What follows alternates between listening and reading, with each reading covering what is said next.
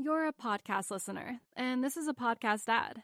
Reach great listeners like yourself with podcast advertising from Libsyn Ads. Choose from hundreds of top podcasts offering host endorsements, or run a reproduced ad like this one across thousands of shows to reach your target audience with Libsyn Ads. Go to libsynads.com now. That's LIBSYN ads.com. Hello, everyone, and welcome to Real Vision's Twitter Spaces, the Learning Revolution Real Vision Academy. I know people are still coming into this room and the conversations to continue to expand, but I wanted to get started since we're about a minute late here. First of all, I wanted to say I'm really excited to host this conversation. I believe this may be the largest number of senior people from Real Vision ever in a Twitter Spaces. We have with us, of course, our CEO and co-founder, Raoul. We have Damien, we have George, we have Maggie. So lots of folks here to talk. I want to bring Raoul up on the stage. Looks like Raoul's already a speaker. Excellent. So Raoul, I'm really excited about this because it's something that education is something that I'm, of course, incredibly passionate about. It's a really interesting project for me because, Real Vision is a very big ship now.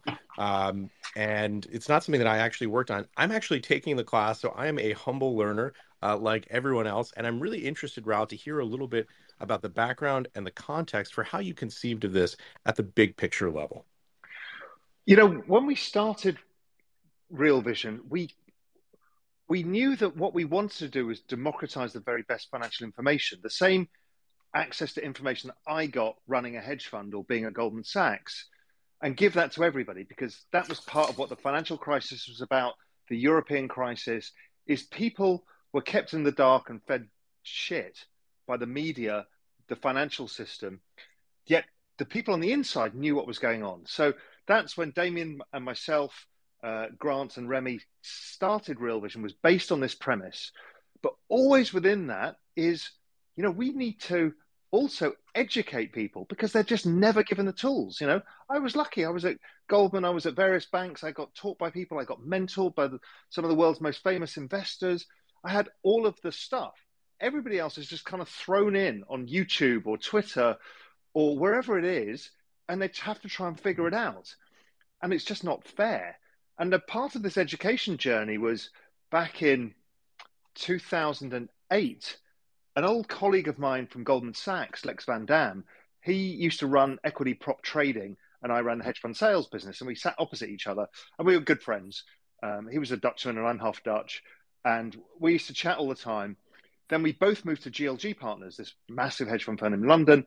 He ran the European long-short portfolio, and I ran the global macro fund. And we remained firm friends, and were always talking and chatting markets and everything else.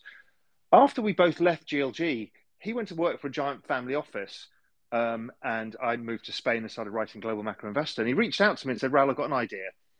I've been commissioned by the BBC to create a show where I'm putting up $1 million of my own money, and we're going to train ordinary people to become hedge fund managers, and we're going to film it all. He said, will you help? I said, sure. What do you want from me? He goes, can you design the training program? I said, absolutely. So we got together, and another guy called Anton Creel, and created this show. Now, all of my hard work amounted to me being 2 minutes on camera, which Damien finds hilarious to this day. But the show went really well, and it was in the middle of, it was the quiet period in the financial crisis where everything blew up, and really interesting, teaching ordinary people to become investors. And the hypothesis was anybody can be a hedge fund manager. It's just the tools, the access to information and how to use that information. And that stuck with me for a long time. And I eventually reached out to Lex, who built a course, which is the Lex Van Dam Academy. And he's a typical trader. He's an amazing trader, awful salesman. And so he built this course, and we tested it out on some Real Vision people who loved it. And I said, let's buy this course off you, and we can retool it and create something truly extraordinary.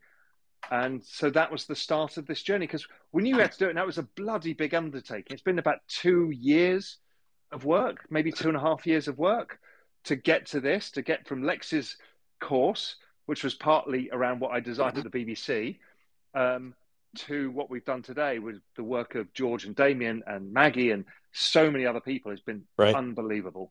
And the idea is at top level is every single person, however experienced you are in financial markets, is learning every day. That is the reason why financial Twitter exists. I'm on it all day because I'm learning. Oh, what does that mean? What news flow? What does he think? What does she think? How does this work? Right? And we're asking questions. We're testing our own hypotheses. And so everybody is learning, but not everybody has the skills or the experience of being like me, 32 years in financial markets.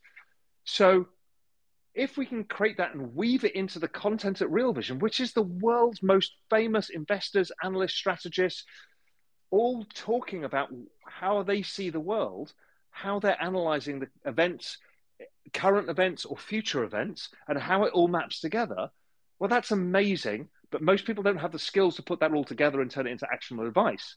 So what happens, people tend to say, hey, listen, can you give me a trade idea out of this? And it's like, no. What we need to teach you is how to do the same, how to be that investor. And that's what the course does. And it weaves our content with learning seamlessly in this applied way. So it's not a course with some bloke in a tie, and an awful acrylic shirt telling you how you should use efficient portfolio theory. It's applied by real practitioners, by the best of the best, and then using the Real Vision back catalogue to help show how these experts do it. And then at the same time, you get all of the current content to build on your framework and understanding of what's going on now and how everybody else is thinking. So it's literally groundbreaking. Nothing like this has ever been done before. Yeah. Raoul, you mentioned Damian Horner, one of our co-founders who's joining us on this Twitter Spaces. I believe it's the first Twitter Spaces I've ever been with Damian. Very lucky. He's probably drunk. It's 11 o'clock at night. You know me well. Damian, jump in. Tell us a little bit, because you and Raoul, I think of as the creative heart of Real Vision and the very different perspectives, backgrounds, contexts that you bring to this. Tell us a little bit about your background in your life and how you guys came to be doing this by way of introduction. So hi, I'm not a finance guy at all. My background is psychology and advertising. I was working as a marketing strategist and met up with Raoul while we were living in Spain. We used to meet up at Rosita's Tapas Bar, and when we weren't running the bulls or chatting over wine, we would talk about what we were each doing in our worlds. And for me, finance was an extraordinary black hole in that I know it's important, or I knew it was important, I just didn't understand it. And I think that's kind of stuck with me for a long time and still does shape the way I think about how we communicate on Real Vision, because I think one of the problems with finance is if you don't get a job in a big bank or at a big hedge fund, if you're just an ordinary person who is trading and investing and learning how to manage their money, where on earth do you learn? Most people learn by making mistakes and losing money, or they learn by signing up to some crappy newsletter that promises to make you money but actually ends up taking your money. Or you kind of listen to people, or you watch people, or listen to people, or read about people on Twitter. But again, you're kind of at the periphery. You're trying to piece together the jigsaw without really understanding all the component parts. And that, for me, I'm very familiar with that feeling of being on the outside of finance. And unlike Raoul, who grew up in that world, as he said, for 32 years, we really we recognize that there's a massive need for direct education, like really breaking it down and helping people understand. I think one of the great things about Real Vision is it puts in front of you the thinking and the ideas and the analysis and insights of some extraordinary investors and brilliant thinkers. But you still often need to take a step back and think, okay, I kind of understand the principle of what they're saying, but I need help understanding the practicalities or how to apply it or what the knock-on effect is. And that's what we're trying to do with the Academy. And also, Ash, a really important thing is this is not a product. No. This is a whole new way that we're going to create for Real Vision, where we're going to give you all of the tools that you need to succeed. This is just a start of a journey, and it's all going to be woven into a seamless platform experience that's coming. And it's really important for people not to think, oh, it's an education course. No, it's not. It is a platform that you come to where wherever you are in your learning journey, you're going to come away with more knowledge. Right. And it's going to make you more confident in how you manage your investments. And that's what we're all looking for. Whether you're a hedge fund manager on Twitter looking for ideas, or you're a beginner going through YouTube looking for somebody to explain what a yield curve means, it's all about giving us more confidence. And that's what we're trying to build here, is the ability to be a more confident investor so you can get things, the risk reward in your favor over time. And so this is just a part of a much bigger journey that Real Vision is about to go through. I think that's a really very, very fundamentally important aspect of this, I think, for both Raoul and I, which is that it's very easy to think of it as a product or think of Real Vision as a video channel. And actually, if you step back a bit, what Real Vision is all about is trying to give you the tools to make you a better investor. And sometimes that's watching people, sometimes it's listening to podcasts, it's getting insights, analysis. But what all the Academy does is it's the most pointed part of that journey. It's the most direct aspect of that educational process. But all of what Real Vision is doing and is moving towards is about giving you the tools that you need in order to be more confident, more aware, and frankly, better at managing your money. And built around the aspect of community, which is something you'll hear a lot more from us. We've got a huge community as it is, but the community and what we're going to do for the community and how we're going to unleash the community, both in the Web3 world and just in all sorts of extraordinary ways, this is really a platform for the community. And everything else is part of it, is a benefit of that community, of that network state. And even this is part of that. I think one of the things, going back to my world of brands and strategy, is that brands used to communicate as a monologue. They'd do an advertising campaign or they'd run a billboard, and it's very much this is what we are saying to you, and there was no feedback loop from the audience or from the consumer. Right. Modern society is very much a dialogue between brands and audiences, and that's something that we massively want to embrace much more. And the other thing I want to slightly rant over is it really pisses me off. That's a long list, Raoul. There's a long list of things that piss you off. What's at the top? Aside from you, and the fact that you're going to Spain next week, or in 2 weeks, is the fact who provides trading education currently. Yes. People are paying $3,500 for some person who worked in a boiler room, selling penny stocks, saying, I'm going to make you rich. Or they're learning from somebody on YouTube who has no career or any success. It's terrible that this is how the state of education, or it's a university lecturer who has no clue. I mean, they don't teach technical analysis at university, yet almost everybody uses it. So this has to stop. And that's the kind of line in the sand that we wanted to draw, is like, if you're going to learn from the best in the world. Right. I was really lucky. When I was at Goldman Sachs as a salesman, my customers were Paul Tudor Jones, Stan Druckenmiller, George Soros, you name it. I get to see all of their trades, what they were doing. I chat to them about markets. I got to learn from the best. I thought, if I can do that, I can give it back to everybody else in the same way. And that's not from me telling them. It's by bringing all these amazing people onto the platform. Raoul, that's such a key point, particularly around community. I know, listening to you talk about this, I think I realized how lucky I was to, sneak in the back door at Credit Suisse when I was in my 20s. And you just absorb it by being around people who are passionate about it, which is something that is a recurring theme at Real Vision, not just among us who are, there internally at Real Vision, but also among the entire community of people who we have on social media, on the Real Vision platform, on our internal social media network, the exchange, all of these thoughts, which brings me to this question, Damien. Oh, hold on, Ash. No, one more thing I just want to point out is we had a very strong opinion, which was that we did not want to sell this as a product. And we talked a bit about that.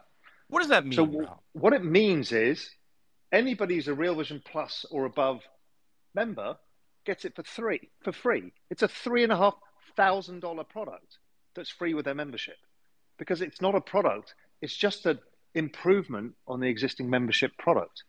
What we want to be doing is ever increasing value within membership tiers by rolling out these new experiences. So the traditional way would have been, let's just charge everybody $3,500 for this amazing education product. Look how much money we can make. The longer game is, let's give it to people and massively increase the value, because then we can help change more people's lives at scale. That was a really big factor for us. Yeah, that's very important.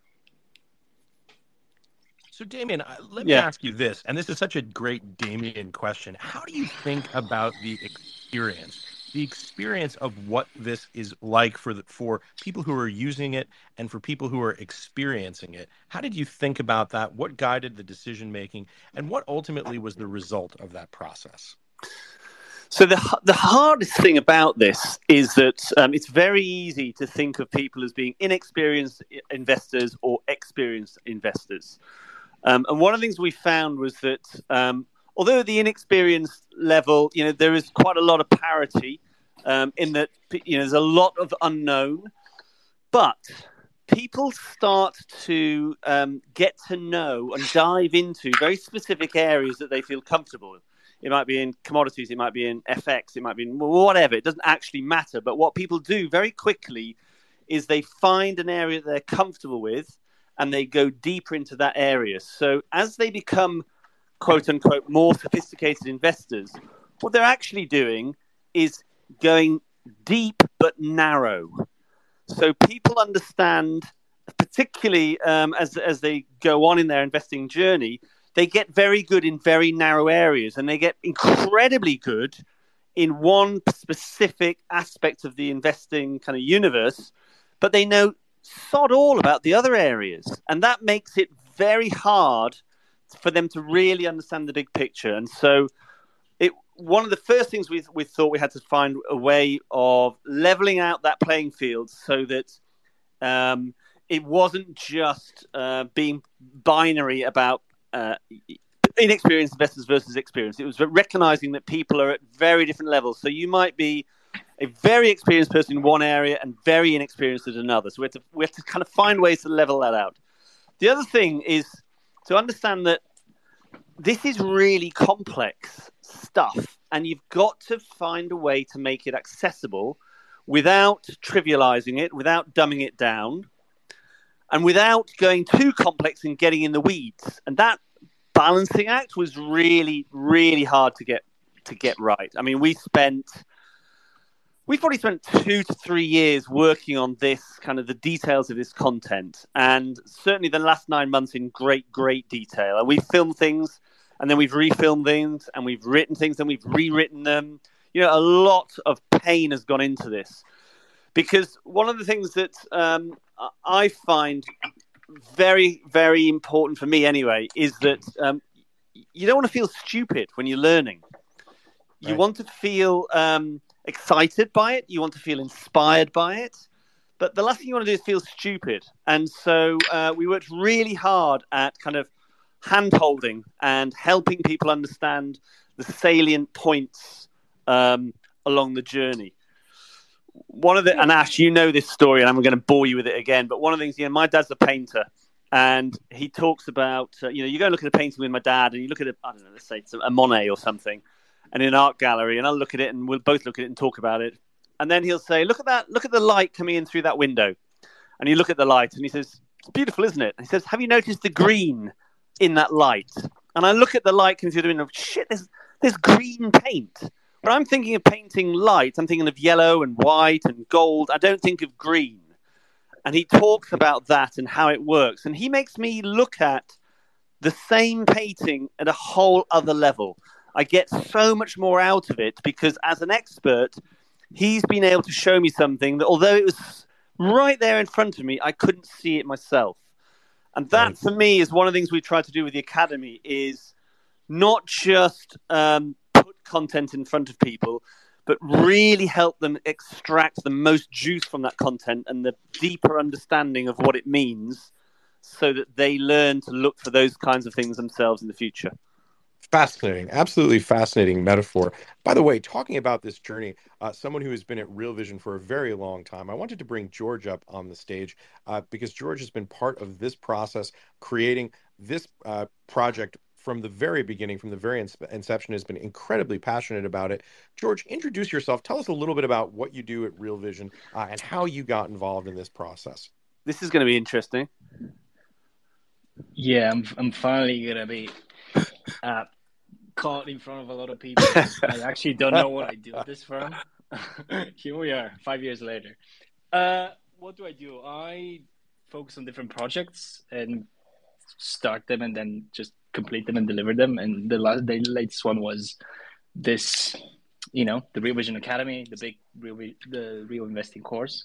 That project started 18 months ago. And, we worked across the firm with Damien, his team, and designers, engineers, from start to finish, just to deliver that, essentially. Well, George, I think of much of what you do as like the skunk works of Real Vision. As you said, you've been involved in a lot of projects, but there are very few that I've seen you have this much passion for. Tell us a little bit about what the driver is for the passion for the learning experience. Well, I can connect the stories. So Raul was just talking about 2008, the financial crisis, kind of coming out of that, moving to, being in Spain, teaching people, and kind of not really understanding why people don't have access to that information and trying to change that. Well, I was on the other side, actually trying to educate myself. I graduated in 2010. I went into university in 2010, graduated 2013. I really was desperate to work at a hedge fund or at a bank. I was in the wrong degree, and I just was looking for ways to kind of educate myself into investing markets, just to get into that. That's how I kind of found out about Real Vision in 2014. That's where the journey started. And it was, I signed up for the CFA, passed level 1, passed level 2, all of it kind of on the side as I'm studying for my official degree or as I am doing work. I was a consultant, and I'd be having lunch every day and waiting for the next Real Vision interview just so I see who's on, right? And I was using that as a springboard of, okay, they're talking about this today. I have my CFA books on the side. I have Google on the other side. And I'm just kind of going through this journey of learning. I mean, I'll never forget, there was a interview with, I think, Ben Melkman on options, I think early 2017, just before they hired me. I must have spent 5 hours on that interview, and that interview was 1 hour long. So I was pausing every 3 minutes, Googling something, going back to my books, just to figure it out. And that's somebody that was fucking obsessed with the topic. So when you start kind of breaking this down, you start to understand that for normal people that have other jobs, that have other responsibilities, right, to really understand all of these topics that are very complex and nuanced, and for different incentives and different perverse incentives, institutions don't really need to explain them in simple terms, so they use those sophisticated words that then remember in The Big Short they had to use naked Margot Robbie to break them down with with champagne on screen. Yes. So which sadly we haven't got in our academy, I'm afraid. I've been begging Roger. I've been begging him. We are yet to get him to do that. But Roger in a bubble bath version. Yeah. Long story short, I kind of went from ground zero and went through that path over the last 10 years. So when we started working on this, I had gone through all of that content already. I had taken Lex's course back in 2013. I had taken Anton's course and a bunch of other courses on the topic, essentially top-down macro investing. And I kind of knew the lay of the land, and I knew that sort of teaching is just not going to work with the audience we want to reach, and our audience. That is going to work with a young and hungry 22-year-old somebody who wants to work at a hedge fund or a bank, wants to build their own spreadsheets, all of this. But that's just not going to work with somebody that's in a different career, building a family, and just kind of going Well, their George, own way. one of the many things you and I share in common is that we've both been Real Vision subscribers. Correct. Mm-hmm. Yeah, and so have been like I think 50% of staff across many years, right? One of the things that makes Real Vision Real Vision. Talking of which, George, precisely to that point, Real Vision staff, I noticed we've got a lot of our team here. Maggie Lake, it looks like, is a speaker on this conversation. And I'd love to hear, Maggie, if you can hear me, what your involvement has been on this project. I've been delighted to see you in the videos as I've started the course myself. Tell us a little bit, Maggie, if you would, about what you're doing with Real Vision Academy. Yeah. Hey, everyone.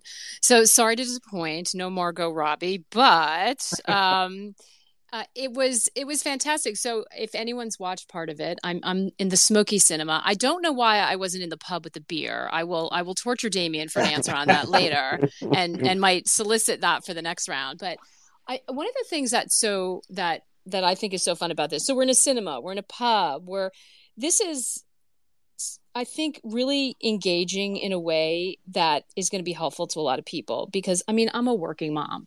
There's a lot of information I want. There's a lot of learning I want to do.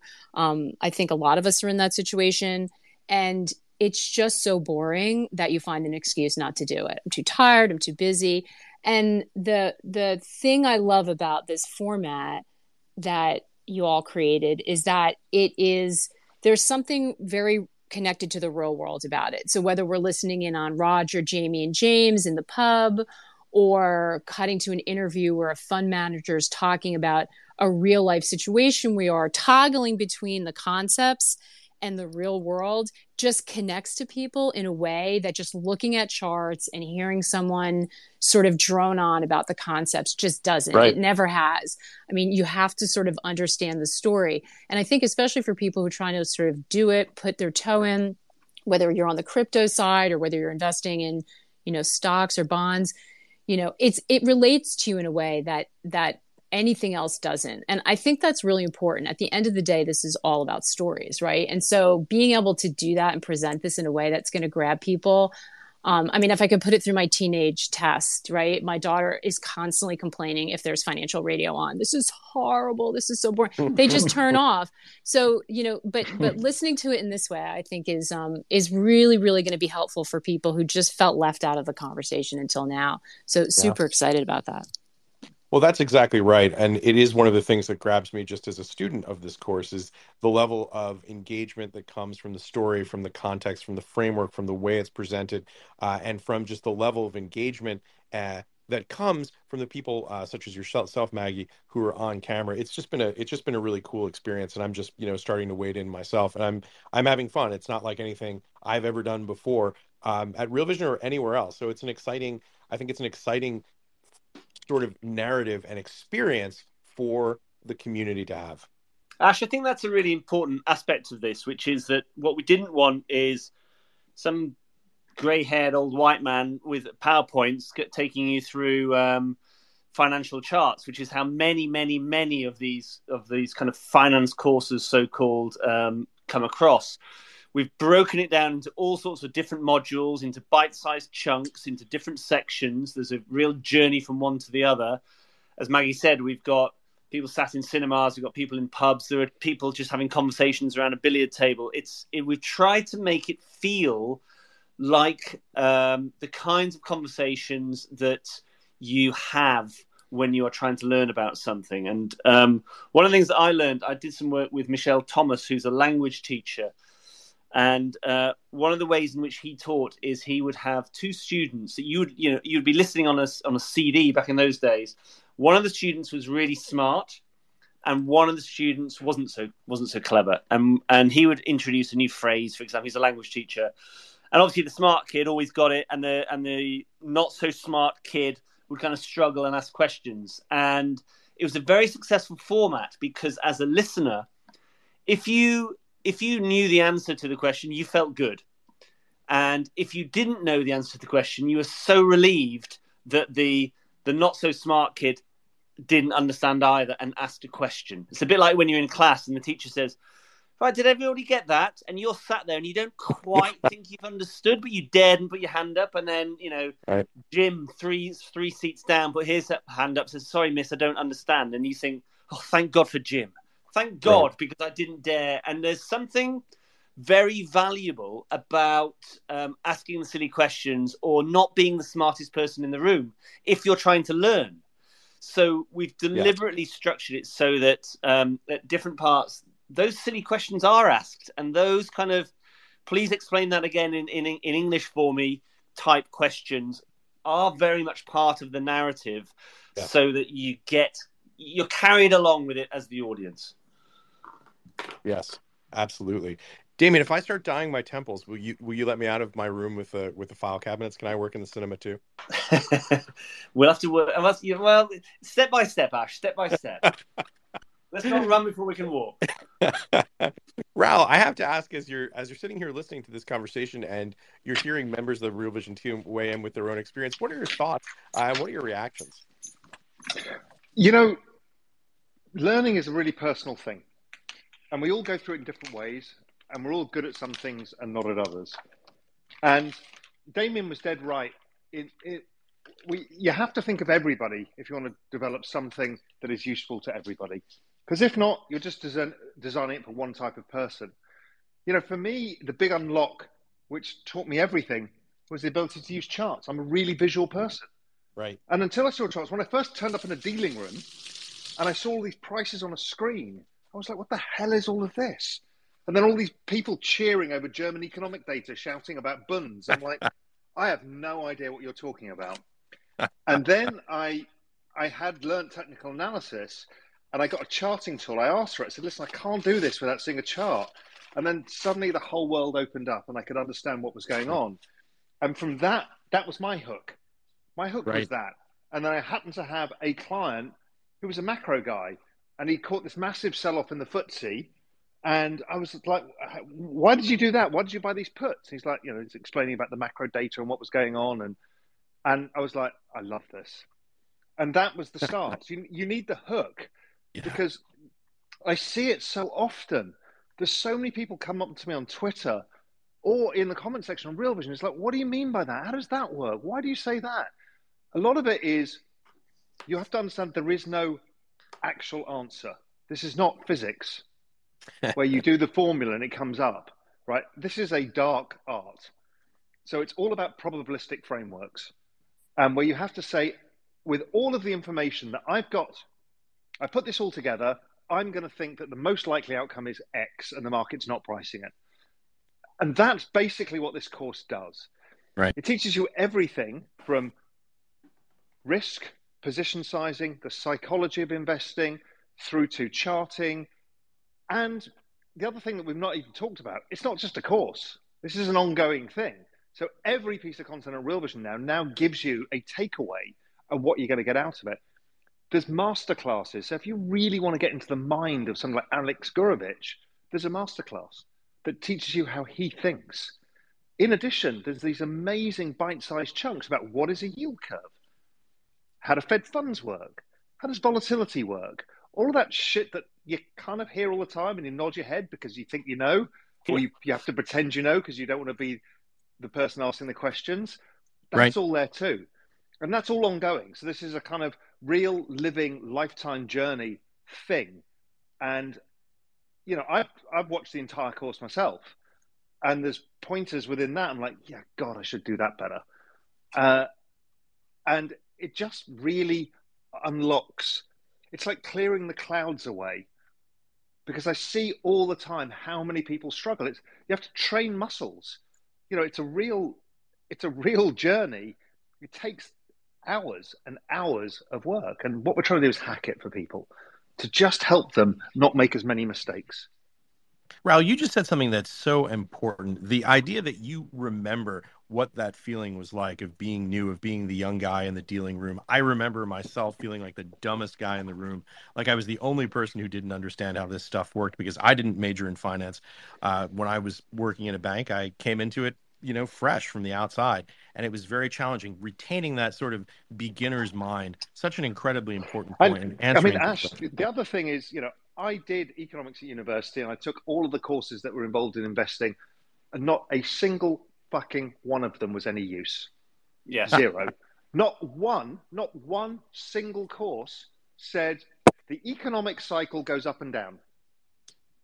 In fact, what they do is give you financial modeling, which is a linear way of looking at GDP, which all economists do to this day.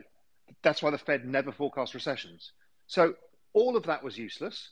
Even the applied economics course were useless. The entire introduction to technical analysis was a comment that said, well, this is a stupid voodoo art and it doesn't make sense to teach it to you at university. Actually, what it is behavioral science in graphical form. Right. But these people are so bad at teaching finance that anybody who's got kids listening to this, they're going to come out with a degree that's utterly worthless, apart from the fact that they went to a certain university and they got that piece of paper. But all of their learning is not applied.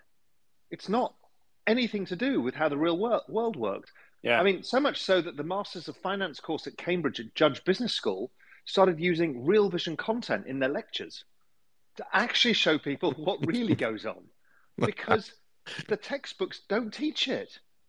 People There's a great podcast that Real Vision does called My Life in Four Trades, and it's basically as it says, name on the tin. It's people talking about the four trades, usually a couple that have worked out and a couple that failed miserably, that have really helped them learn how to become a better investor. But it's to Raoul's point, it's about the real world experiences and those kind of battle scars, and it's so much easier to learn from somebody who's done it rather than you losing the money. It's so much easier to see how Paul Tudor Jones or all those legends that Raoul worked with. It's the real world. That's where you really learn about finance. I can see it from the kind of reply guys on Twitter. They anchor onto small bits of information that they think they know, and they can't hold two opposing thoughts in their head, which is what financial markets are all about. Right. They can't say, I think I know this, but I'm not sure. And that's a function of not knowing enough, right? It's that learning curve where you think in the beginning you know nothing, then you learn a bit and you think you know everything, and then you realize you know nothing at all. Mm-hmm. And once you know nothing at all, but you have the toolkit to understand how to fit this all together, then the world opens up to you. Then investment success is much easier. And again, nobody is saying here, take this course and become a gazillionaire. Nobody's saying you will have a hit rate of 70%. None of that's true. You are the battle with your own psychology. You will make colossal errors. You will get trades wrong. And the probability still might have been right. If there's a 70% chance that you think it's going to happen and a 30% chance that it's not, and the trade doesn't work out, doesn't mean all your work was wrong. The probabilities played out and the 30% worked. But you need to learn from it. How could I have done that better? How could I have sized the trade better? How could I have got a better stop loss? All of these things will just make people better over time. And that's it just allows you to be more independent. There's so much information that's just coming your way, and you can just you cannot wait for anybody else to call you and say, oh, you need to sell this. That's never going to happen, right? You need to be able to make decisions on your own. And also, that's really important. Sorry, just a quick thing there's probably 30, 40 million new investors came into the market just in the US alone between crypto and Robinhood and all of that sort of stuff since 2020. And everybody's learning, trying, losing, winning. But all of those people, we can hack 30 years of experience just by getting the education from the people who've done it successfully and listening. Let me just tell people what this includes, by the way, particularly for people who are just joining. This Twitter Space is already in progress. This includes the Real Vision investing course, the technical trading course with Dave Floyd, who I've interviewed many times, who's a fantastic guest, the trading strategy course with Peter Brandt, and the soon-to-be-released DeMark Indicators course. Yeah, this is a big one for me, right? Yeah, so with Tom DeMark himself, we should say. I was on the trading, I was running the hedge fund at GLG. And I've been always into technical analysis, and I'd have my set of indicators. I was using stochastics, RSIs. Some bloke had this weird chart with a bunch of numbers. I'm like, what the hell is this? He goes, this is amazing. And it was DMARC. And so I got to learn it. And it's like, I now can't look at a chart without using DMARC indicators. It became so powerful to me. And then I found out, not only that, but Steve Cohen tried to buy the rights to everything Tom does, because Steve used it, and Steve is one of the best traders of all time, and still uses it to this day, all day, every day. And Tom speaks to him on the phone like 10 times a day. Then I found out John Burbank and Stevie Cohen, because John used it like me, and John's a good friend of mine. John's like, I can't survive without this. So they invested in Tom's business because they were like, we need to be part of this, because the DMARC indicators are so powerful. I cannot stress how good it is. And then Tom doesn't do stuff like this. Tom is a very kind of private guy. He does a couple of TV appearances. Nobody really understands what he's talking about. But via John Burbank, who introduced me, and Tom realized that I was a huge fan and a big user, and from all of the references from the other people, Tom's like, you know what? Let's do a course. And it's amazing. Nobody's ever had anything like this before. It's a killer. Let's go to Maggie Lake really quick. I know Maggie has something she wants to add.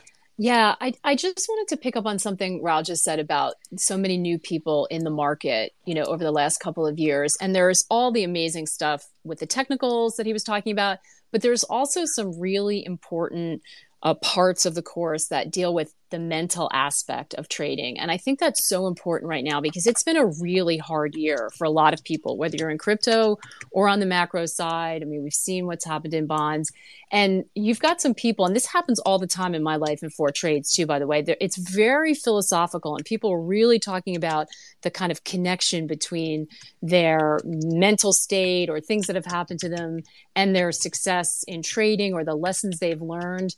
And in one of the modules, I think it's Your Game, Mark Ritchie's talking about the 5 different types of capital, physical, relationships, spiritual capital. There's a great bit where Dan McMurdy's talking to Mike Green about how not taking care of yourself physically and mentally can affect your trading performance. I just think it's an amazing sort of holistic approach, and it touches on topics that you don't really see people talking about anywhere. And I think it's really, really important. I mean, I found those parts fascinating. I just wanted to flag that, it's not just technical. It's got a lot of that stuff too.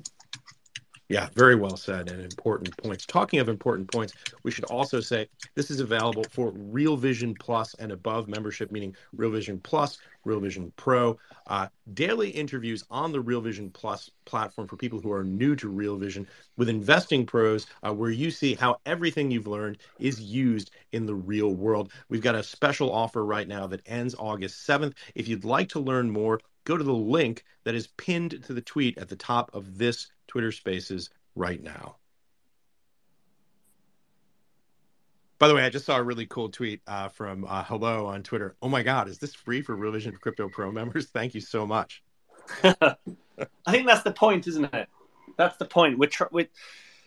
I know it sounds very kind of moralistic and kind of odd in today's society, but when we set up Real Vision, when Raul and I were very first talking about it, it really was about trying to help people and to make a difference. And it sounds a bit like a crusade, but it honestly felt like that. And this is one of the things that we're most proud of. And don't forget, I mean, Damien and I have a scarring from this, because 2008 was bad in Spain and bad for financial markets and bad everywhere. And then the Spanish didn't recover like the US did. They went into a full Eurozone sovereign crisis where all the banking system pretty much failed. Cyprus, all the money was taken out of the bank accounts. Damien had family members in the little local village bank where the bank manager had said, you should put your savings out of this high yield deposit account and put it into preference shares. They give a higher dividend. And then the bank went bust and defaulted on the preference shares because it was lower down the preference stack. And it was staggering. We had so many friends who went bankrupt. Yeah. And I felt powerless. That why should I know? I kept trying to tell people, but we couldn't tell people at scale. We couldn't help people at scale. And it was these conversations with Damien around the barbecue in Spain over a few glasses of Rioja. It's like, fuck, we need to do something about this. And this is all part of that journey. And the other thing that I think is really important is when somebody's learning about finance, one of the knee-jerk reactions is just give me a good trade idea. People are always saying, give me something actionable, give me a trade idea, give me a tip. And it's kind of the easiest crack hit in finance is I want a bit of that. Just give me some of that, and then I'll go from there. And somewhere in the course, somebody says that's a bit like being in a supermarket and going up to somebody and saying, "Should I buy these beans?" And I mean, why would I know whether saying that? Sorry. It was actually Ash saying that at the start. Was it you, Ash? Well, it's such a brilliant quote. It's so true. I mean, there are so many variables at play, and you need to understand at least some of them in order to make an informed decision. And it's kind of the same way with finance and investing. And that's what the course will give you is understand, at the very least, some of those variables. I don't think I actually wrote that. I was just the Muppet who said it on camera. But it was great. You said it very well. It's a great line. It's a great concept and very, very apt. Talking of individuals, talking of democratization, there are a lot of hands in the audience. I see that there are a lot of folks who want to get involved in this conversation. So, Raul, while we're waiting for more people or for this program to allow people to get up on stage, I think we may have a little bit of a glitch happening here because I know that there were raised hands before and they seem to have disappeared on my screen. Tell us a little bit about what the roadmap looks like for this process going forward. Well, it's an endless roadmap now. So this is not a product launch, as I've said. This is an entirely new Real Vision experience that is coming. And learning is at the core part of it. Giving people knowledge and confidence in their investing lives. So George and his team are going to be rolling out endless improvements on an ongoing basis and additions, taking feedback from the community very closely with the community to say, hey, listen, what do you think we should do? What problems are you having in your learning journey? How do we tweak the content? What explainers do you need? All of this. So the idea is to have endless releases, endless products, and weave everything into the content itself. So it's just part of the experience. It's just a whole new evolution of Real Vision as opposed to being a standalone product. And as I've alluded to, and we're not ready to announce, but there's a whole bunch of things coming. Firstly, there'll be a change to some of how the pages, how your viewing experience is. That's a step that's going to roll out in the next month or so. All the apps are being redone, but they're interim as we actually rebuild our entire platform for a Web3 community-driven, extraordinary kind of consumer experience that's going to make everybody's lives easier. We've got a lot of work to do. A lot of it's still in conceptual phase, but this is a significant point in where we're going. Right. Let's try and jump to some of our questions while the technology is working. I see people coming up on stage and then immediately getting bounced off. So we apologize to anyone who's having technical difficulties with this call. But it looks like we've got Mar up here right now. Mar, go ahead with your question, please. Yes, thank you. I have a question regarding your academy. I've been watching you on the free crypto channel and so forth, and you make a lot of sense regarding how crypto correlates with the stock market and so forth. My question to you would be, I'm brand new to money markets. That's something I'm trying to research, and I'm very, within your academy. And I asked the question in the Twitter inbox was, is that something you speak on in your academy? And if you do you take payment for that academy through crypto, or you only take via the different payment rails that are not blockchain? Thank you. That's a great question. I don't know the answer to it if payment is accepted for Real Vision in crypto. No, I can talk about that. Go ahead, George. For the time being, we are just old school US dollars. I think that still works almost everywhere. Crypto not accepted at the moment. And as for the rest, essentially what we're talking about here is how to invest your money across asset classes. Across the 5 core asset classes, that being equities, bonds, currencies, commodities, and crypto, and how they kind of what's the relationship between them and being able to navigate across the 5 of them, right? So it's not crypto is not this kind of unique thing that moves on its own. And similarly, equities are not this unique thing that kind of are separate than everything else. So we're talking about the ecosystem and how you can navigate it, as opposed to, oh, this is the one asset class and how you can invest in it, if that makes sense. Right. So you guys don't go into specifics, right? It's just more of a broad case, general look on it? Mark, let me ask you this. When you say money markets, do you mean capital markets more broadly, meaning currencies, commodities, fixed income, and of course, equities?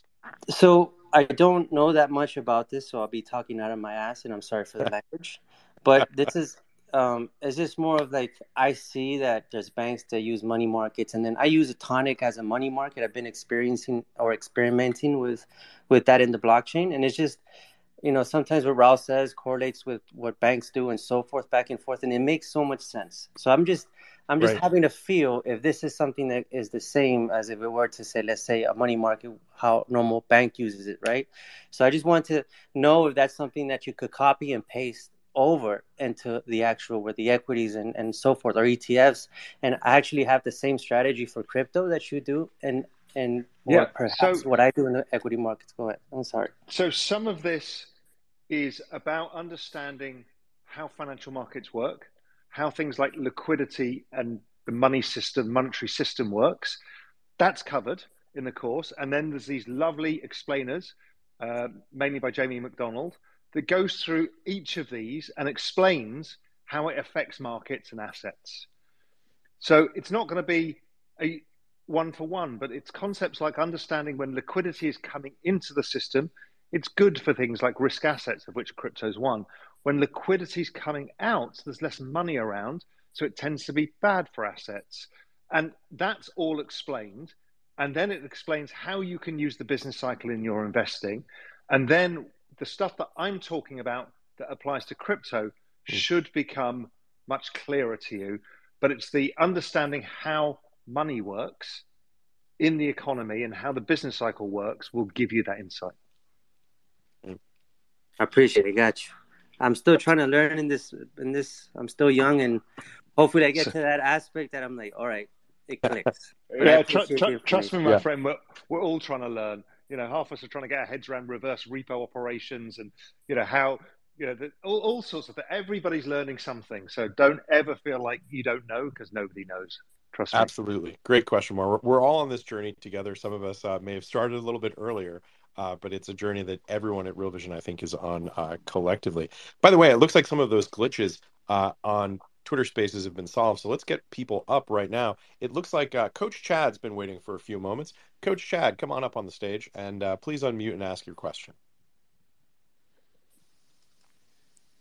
Hello, ladies and gentlemen. Thank you very much. Welcome. Hey, appreciate it very much. First of all, thank you, Raul, Ash, Maggie, Damien, and George, for everything you do for the space.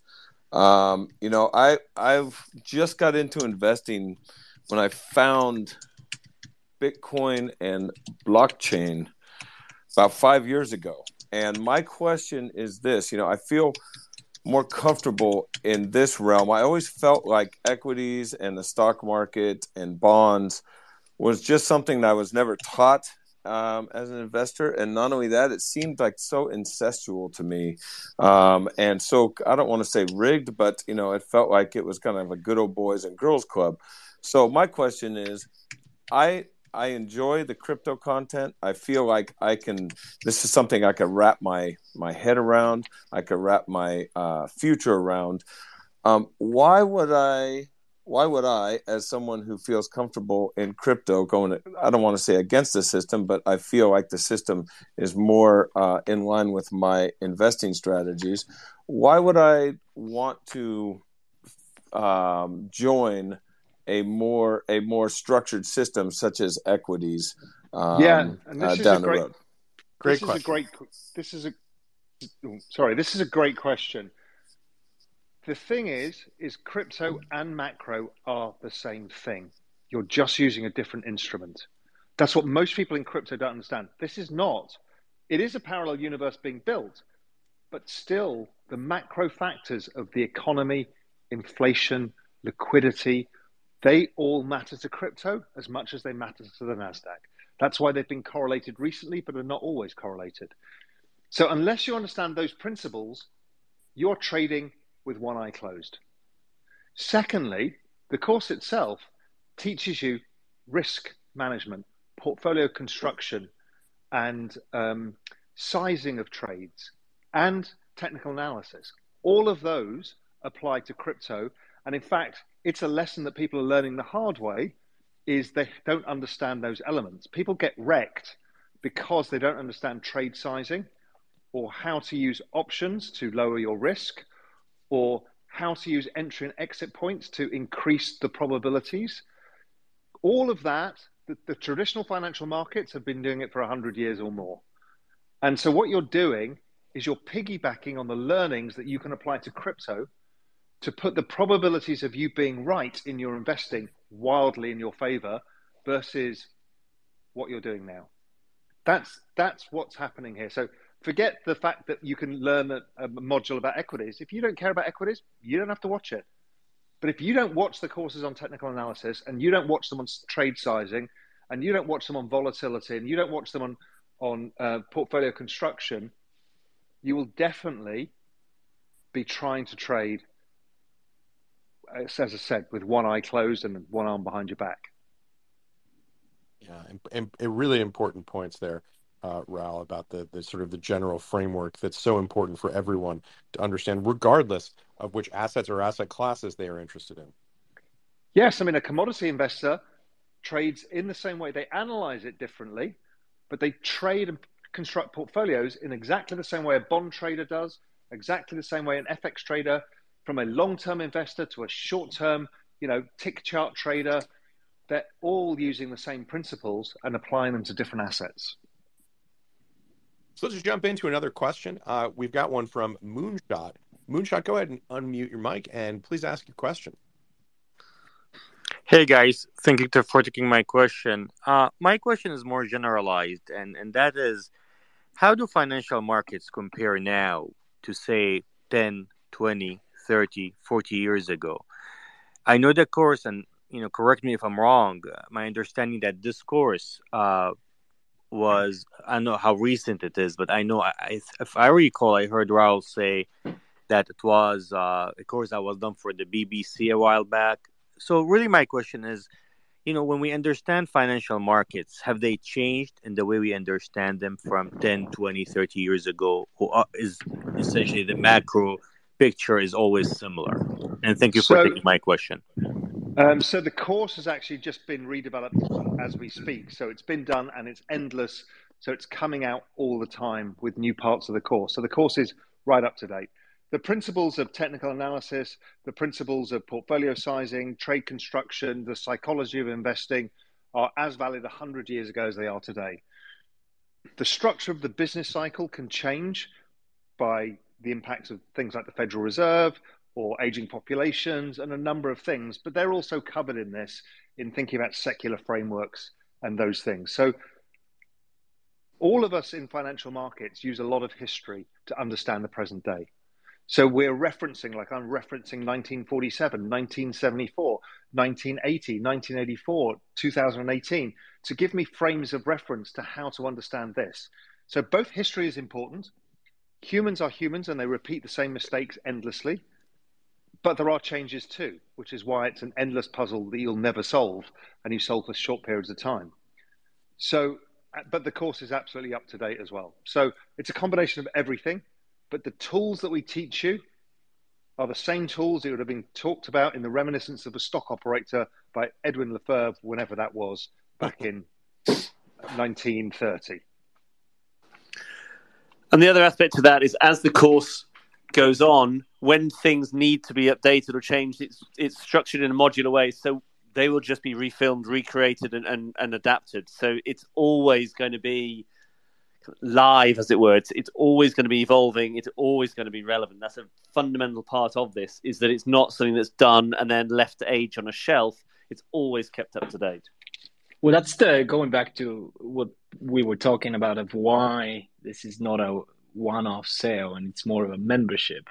back in 2015, a lot of companies, including Microsoft and Adobe, they figured out that why the fuck are we doing these massive yearly releases and big sales and big sales teams when why don't we move to a subscription model where we just do incremental kind of immediate releases and keep the product fresh? And in that case, people are not buying this one-off huge thing that they use for the next 3-5 years, but they are just subscribing to something that continuously is going to be brand new, essentially. So that's the point here. And any other course out there, for the most part, it's done once, and you're just buying something stale that was done 3, 5, 10 years ago. Whereas this just keeps on kind of evolving as things move on. Yeah, a really important distinction. Looks like we're having some glitches again, and we're trying to get Rick Crypto Trading Hobo and some other folks up on stage, but it looks like there's a little bit of a glitch right now happening in Twitter Spaces. So as soon as we can get you guys up for those questions, we will. It looks like Rick is connected and Max is connected. Go ahead, Max. Hi there, everybody. Thanks for. Hey, sorry, were you having problems getting in? Did you look like there was a little bit of a challenge with the Twitter software? There was, but I think it was on my end. So all good now. Thank you. I just wanted to take a moment to give Real Vision a public kudos. I've kind of leveled up my knowledge of macro and I don't know, understanding like the inner workings of things like the Eurodollar system and stuff, and learning like the credible voices in the macro space so I can understand correlations with crypto has been just. I can't quantify the value of that. And thank you, you guys. Oh, it's so nice of you. Thank you. Thank you so much, Max. We really appreciate you saying that. Yeah. There's not a day that goes by that I'm not watching Maggie Lake talk to, I'm watching at least 2 hours of your content like daily. And so I'm blown away by this time we're in. We all kind of see it, that we're in the singularity. And it's wild to me that 100 years ago, you had to be born into the right family to get access to any of this. And now it's just, it's democratized for all. And it's just such a wild time to live in. So thank you. You're killing it, girl. So Max, listen, I want to thank you. Thank you for saying that. We appreciate you being part of the journey. If you hit up the Real Vision guys in a DM on Twitter, I'll get you sent a t-shirt as well. All right. Thank you, Raul. I appreciate it. Yeah, for sure, man. Yeah, thanks again, Max. Really, really great to hear. Let's go to the next question. Looks like we've got Rick back in. Rick, if you can hear me, please unmute and go ahead with your question, please. Hello, can you guys hear me? Yeah, hi, Rick. Oh, hi. Thank you for bringing me up to the stage. I'm Raul. Hi, I'm a big fan. I have a question about the macro economy and also about the crypto. Are we safe to say that we are in a long-term sort of slow down cycle for the global economy for next 5-10 years? And if that's correct, when you think we're going to see the crypto market decoupling from the stock market? Great question. Sure, I've covered this a lot on Real Vision. We've been in a long-term secular decline. GDP's been falling in every major developed nation, and now including also China. So we're seeing declines in GDP driven by demographics and debt loads. That's been ongoing. So within that, we have the business cycle that drives things. We're currently in the down part of the business cycle and the worst part of the downside of the business cycle. This is when GDP goes negative. We start talking about recessions, and those things too shall pass. And recessions are cyclical. They last usually between 12 to 24 months. We're probably 6 months in somewhere. We haven't officially called a recession, but we can see pretty much from the state of markets and the state of consumer sentiment that we've been in a recession for some time. So then we get to the other side of it. So what happens is, in financial markets, the most forward-looking assets, stuff like crypto and growth technology plays, the ones with no cash flows, tend to discount the recession faster, so they collapsed first. and they tend to come out of the recession faster and appreciate. And that's driven by the liquidity cycle, because when you get to the point where the economy is contracting, the central banks, governments start trying to push money around the financial system to help the economy recover. And what happens is assets tend to forward price this. So I don't buy into the story that this is a long-term depression of endlessly bad stock prices and markets. I don't see that. I don't see the financial conditions in place for that to happen. But I've got no crystal ball, and I don't claim to be always right. But probabilistically speaking, I would give a 5-year recession about a 5% chance. I would give a regular business cycle something like a 70% chance. If that helps. Thank you, Rob. One more question. I remember that in one of your interviews, you mentioned in the next 10 years, you're looking at probably 100 times of the growth of the total crypto market cap. Are you still maintaining that optimistic of the crypto market? Yeah, I mean, it's been extraordinary. We've just gone through a crypto winter, and unlike 2018 and 2013, we didn't lose as many participants. And what we've seen is ongoing adoption and more scale. So we've actually ended up with more users of active addresses than before. So Ethereum just hit a new high of active addresses. Now, there's less velocity of money. There's less money moving around the system because liquidity is tight. But the adoption effects are still the same. We've currently got about 300 million users. If we continue to extrapolate Metcalfe's law, we end up with something between 1 billion and 2.6 billion users by 2026. I mean, this is very fast adoption. So the probability of that is the market cap is going to increase significantly as brands, businesses, the financial system, the property system, everybody starts adopting Web3 using blockchain rails, and everybody needs to pay for their slot on the blockchain. That's why the tokens go up. I just noticed, I glanced up at the clock, and we're coming up on 10 past the hour. I know it's getting late in Europe. Raoul, Damien, George, Maggie, do you guys have a hard stop, or do you have a few more minutes to join us for some more questions? I wanted to give you the opportunity to make some final statements if you have to leave. I'm good. It's 2 a.m. here, but Yeah, listen, good times. It's the Real Vision is about the community. That's what it's all about. So this kind of interaction, these kind of questions and answers, is the very essence of what Real Vision stands for. So yeah, I'm totally happy to answer and help and guide people as much as we can. Well, let's keep going. And the difference is George is about 12 years old and Damien's about 100 years old. So Damien's speaking with his nightcap on in bed. Exactly. And George is just getting dressed to go to a nightclub. Exactly. I'm in my pajamas, obviously. Absolutely. Let's go to the next question. Crypto Trading Hobo. What's your question, please? Hi, yes. I just had a question about the course. Is the course like something that expires, or is it something that kind of continues to run? I know sometimes when you buy these like online courses, they'll have like a limit of access for like a year or something like that. Just wanted to ask about that. Great question. As long as you have an active subscription, you have access to the course. If your subscription expires, you lose access to anything Real Vision. George, you had the only opportunity to give an easy answer of any of these questions. And don't forget, the course keeps growing. What you get access to over your subscription period grows and grows. So we're constantly adding and refreshing as we go along. And you get all of the Real Vision content, the regular content, every day. So it's not like it's a course. You take the course. That's not the concept here. The concept is a lifelong journey to help you on your journey through understanding.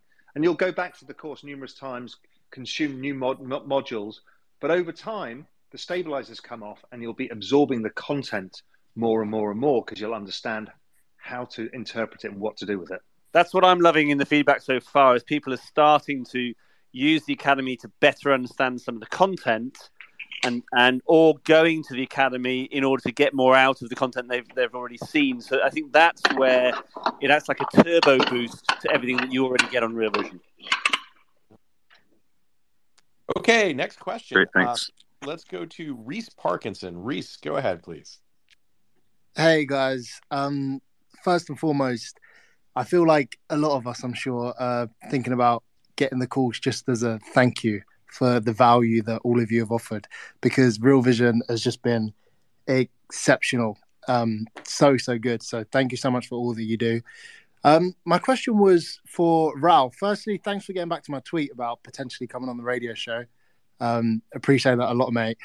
I really wanted to ask, like, I've seen you tweet quite a lot recently about the property market and kind of living in London, as you know, is insane for a lot of young people to kind of get on the ladder. Like a nice area is kind of like $1 million for like a terrace house. I just wanted to kind of see your opinion and see where you thought kind of things were going, because there's a podcast that you was on that really spoke to me when you went to Spain and you was like, I need to get a house out here. So I wondered what you thought was kind of where that's going to go for a lot of young kind of people from Britain. Yeah, I mean, this is a problem everywhere right now, where younger people cannot afford property in places where they want to be. And then 2020, magic happened. Everything changed.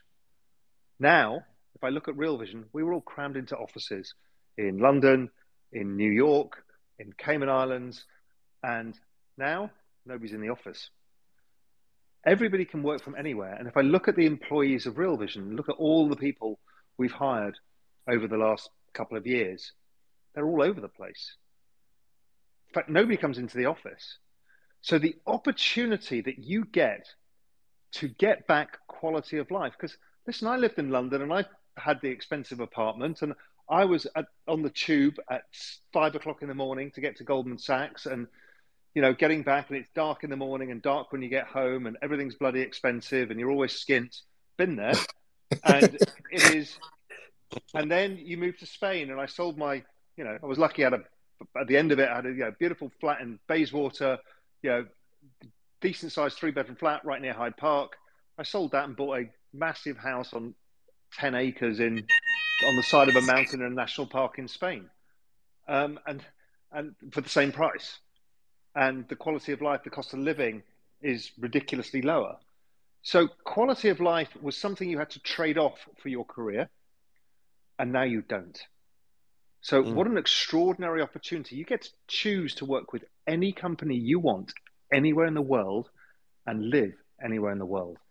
This is one of the biggest changes we have seen for people. And if you don't seize it, you're missing out.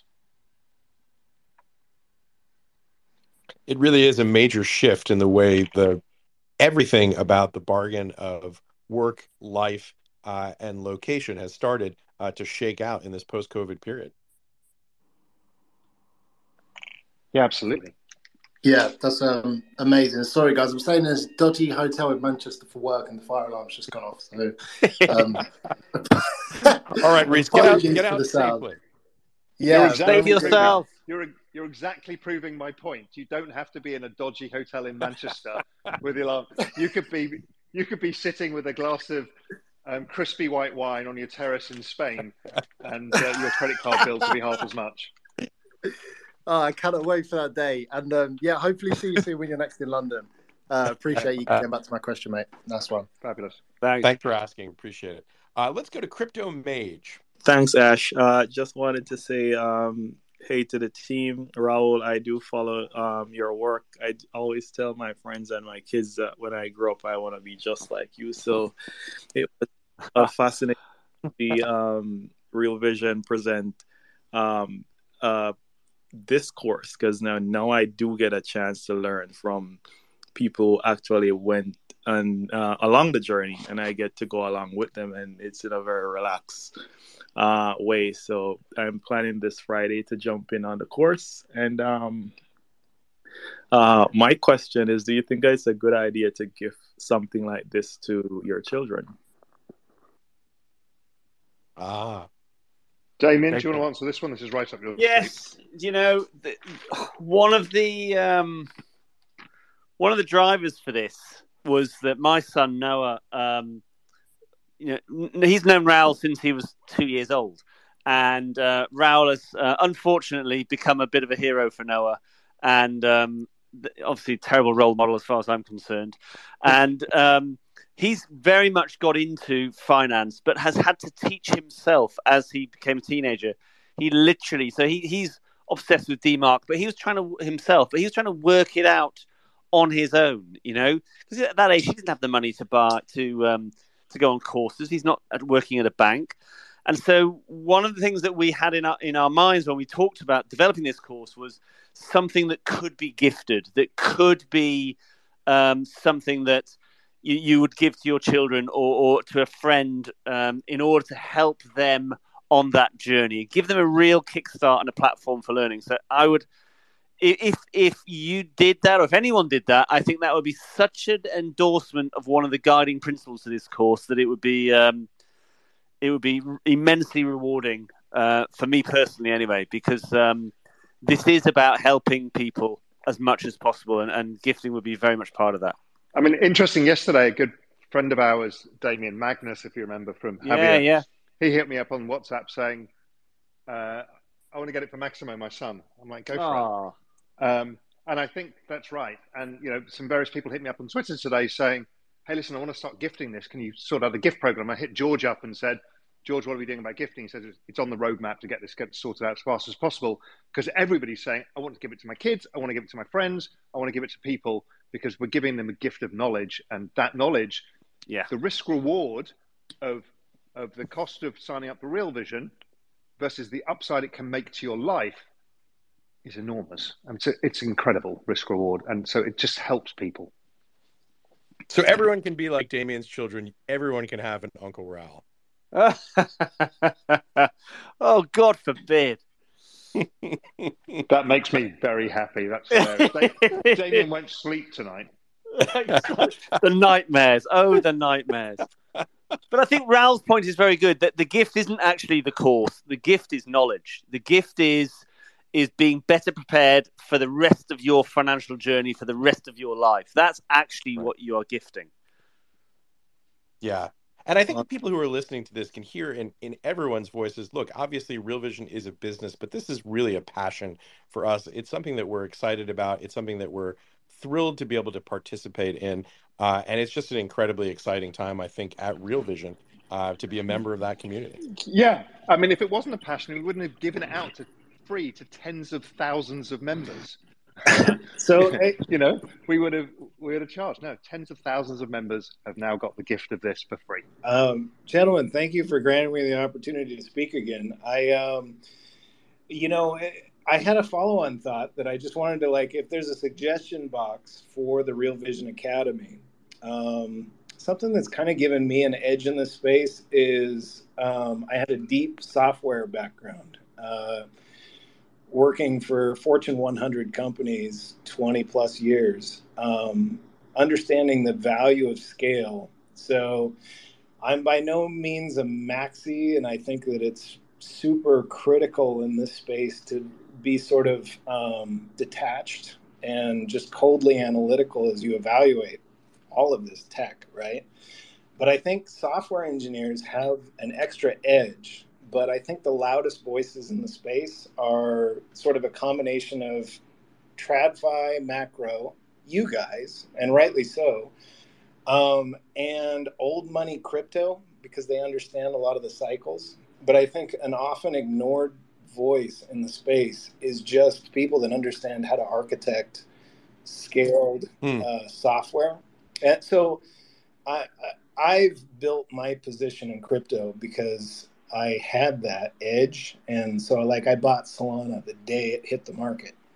That gives you, I think something, and I'm not shilling myself here because there's a lot better coders and architects out there than myself, but I think the Real Vision team could really use just a deep understanding of architecture and software. And rather than just going, well, Max, are you volunteering? No, I'm saying I'm probably not the right guy. You could probably find somebody way better than myself. But it's just it's a constant gap I see. Is there's old money crypto, and then there's macro experts, and there's traders. But software experts are like, I listen to a guy like Anatoly Yakovenko, and I've worked on projects where you scale from 20,000 concurrent users up to 100,000, and then you have to rip it all up and redesign it from the ground up with 30 engineers that cost six figures. I have to hire for that. You need all of like, in order to build from 100 to 5 million and then to 5 billion. So I can look at a white paper and I can go, okay, this scales. I can look at sharding versus a layer one that's not sharded, and I can go, okay, composability kind of breaks here. And I think that you guys could really augment the quality that comes out of the Real Vision, I guess, arsenal. If you need some software architects. If you pull them in, they can help you read between the lines on some of these projects and help you quickly cut out ones that may not be as successful as others, just from a technical standpoint. So, Max, you're speaking my language, and I love doing the technical deep dives myself, and it's super fun for me. And I would say also Santiago Velez on the Real Vision platform has done some really wonderful pieces about some of the scaling problems. This is obviously not a new problem. Obviously, people who've been involved in Web 2 and software as a service know the challenges that can happen when you are successful, and some of the scaling issues that can come as just as a consequence of some of the software issues. But I really want to get to Terry here, who's had his hand up or her hand up for some time. Terry, why don't you jump in, please? Ask your question. Yeah, thank you. Firstly, I'm honored to be able to speak to Raoul Pal and the Real Vision team. Anyway, so I have two questions. My first question is, when do you think, and if do you think, crypto will decouple from the traditional markets, and why? So my simple answer to that, it's always been decoupled. It's only what time horizon you look at does the coupling occur. So when you've got massive liquidity drain, everything is correlated. Bonds are correlated to oil, are correlated to equities, are correlated to high yield, are correlated to emerging markets, are correlated to the dollar, are correlated to crypto. However, when you zoom out of the liquidity cycle, crypto is not correlated at all. If I look at it, over the last 10 years, since Bitcoin started, it's outperformed every single asset by 99.9%. Ethereum in the last 5 years has outperformed everything else by 90% in the last 3 years alone. So the correlation is down to time horizon and liquidity cycle. So that's the macro. That's why macro and crypto are the same thing, but you're dealing with a secular network adoption model, which is non-correlated in a long time horizon. So if you take up the weekly chart of Bitcoin over the last 5 years and look at it versus anything else, it looks nothing like it. But when you look at it in the micro term, and the micro term in crypto land for me is, on a day-to-day basis over the last year and a half, they look correlated. That's the macro that's correlating it in the short term. Thank you, Raoul Pal. That was really insightful. Now, my second question before I step down is within the circles that you used to run. I don't know if you keep up with some of the people in the higher echelons, such as Goldman Sachs, etc. But what is their take from your perspective, and what are they saying between themselves? So, a large majority of my peer group from the macro hedge fund world, people like Alan Howard, Dan Tapiero, Dan Moorhead, they've all gone to crypto. Every macro fund that I know have all started crypto books. Every single investment bank has got a crypto team. Every single investment bank has created units to allow access to their customers to crypto, trading desks, and how to apply it to their own ledgers in various parts of the financial system. Every single supranational body, like the European Investment Bank, has vast teams of people working on how they can use blockchain for the securities industry. Every single asset management firm I've spoken to is either analyzing the space or dipping the toe in their space. Every single family office that I deal with has looked at the space. I would guess something like 50%, maybe 60% have started investing in the space. So, okay, so then there's people like headline names like Jamie Dimon. Jamie Dimon hates Bitcoin. Yeah, he doesn't like Bitcoin. And quite a few people don't like Bitcoin because of the narrative around it being a new system of money, global system of money. They don't like that. It's a threat. When you ask Jamie Dimon, and I have personally, about the rest of the crypto world, he's like, it's fascinating. We've got huge teams at JP Morgan building this.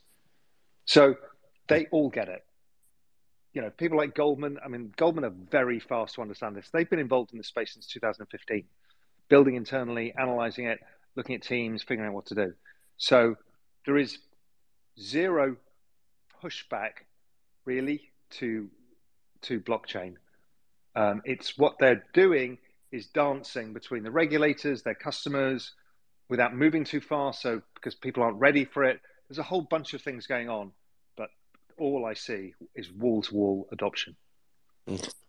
Thank you, Pal, very much. Thanks for answering my questions, and yeah, it was great speaking to you. Cheers. Thanks for the question, and thanks for joining us, Harry. Crypto Mage, go ahead with your question, please. Thanks, Ash. This is my last question that I wanted to ask, and then I'll step down to allow someone else to step up. But Raul, what does the world look like where everyone is wrong about blockchain and crypto? And this is a big if, but I like to question things at times too, and I know you do this, a part of your macro framework. But what does that look like? And it's a big if. Sorry, I missed that. I was trying to pin where in the Caribbean your accent's from. Oh, I'm actually from Jamaica. Oh, there we go. I'm going to Jamaica tomorrow, Friday. All right, have fun, man. Will do. Right, sorry. Can you repeat your question? I'm just saying, if everyone is wrong about blockchain and crypto, what would that world look like, and why would they be wrong? That's great. Great question. You know, the honest answer to that is I have no idea. I just don't see it. It's like saying everyone is wrong around the internet. We've just poured $60 billion of VC into this space in the last 18 months. We've got, as I said, every investment bank, every asset manager, pretty much every major brand in the world working on this. I think we're far beyond. Every central bank is working on a central bank digital currency. Visa is using it. I just don't see a world where this does not happen now. I just simply don't see it. You get beyond that stage in the adoption curve where total failure risk disappears. You've had your Lindy moment, and from then on, it's all adoption. So I wish I could answer your question any other way. I just do not see it. All right. Thanks much, Raul. Thanks much, guys. Great platform, and can't wait to start the course. Thanks for having me. Thanks again, Crypto Mage. Thanks. Tango, can you hear us, Tango? I think Twitter is playing its favorite party game of kicking people out. It looks like we've got a little bit of a lull here because I think we are losing folks when they come up on stage for some tech reasons. Well, we've just gotten a lighthearted darkness. Go ahead with your question, please. Welcome. How you doing, guys? Good. Like what I can see about the crypto and technology, what I say to people, technology go only one way, forward. That is my thinking, And I have been hearing every single of you guys, and I forget, I've heard before about Real Visit and other channels and stuff. And what I can tell, and I see the whole picture about everything.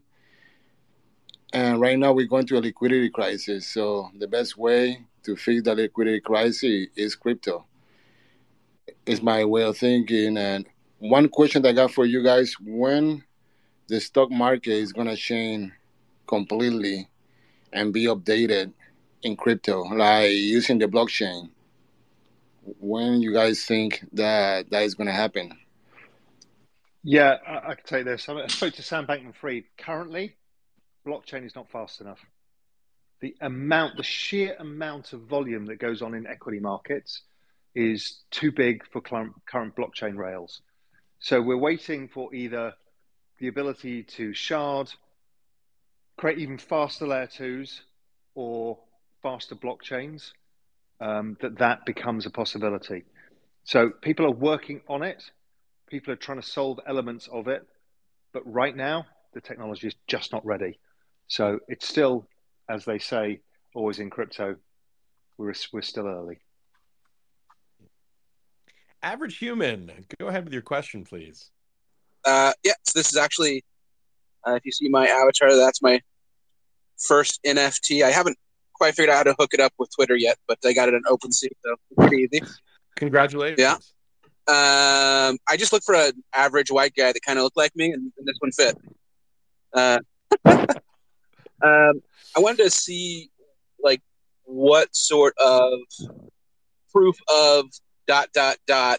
is going to be dominant, or if you think it's going to be a mix, and if it's a mix, like a proof of work, proof of stake, or even Chia, proof of storage, which ones seem viable to you? Ash, you can have this one. Well, it's a great question. In fact, I was just talking about it on Real Vision Crypto Daily Briefing today. For the foreseeable future, I think it's going to be a mix. Bitcoin is going to remain proof of work for the foreseeable future. Indeed, what makes Bitcoin is the proof of work consensus algorithm.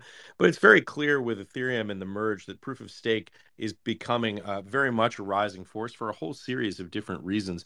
The ability to monetize, obviously the far better ESG profile, which is an incredibly important component to this story, and also some of the advantages it offers, I think, in structuring a yield curve for forward rates, and Raul has talked a bit about this.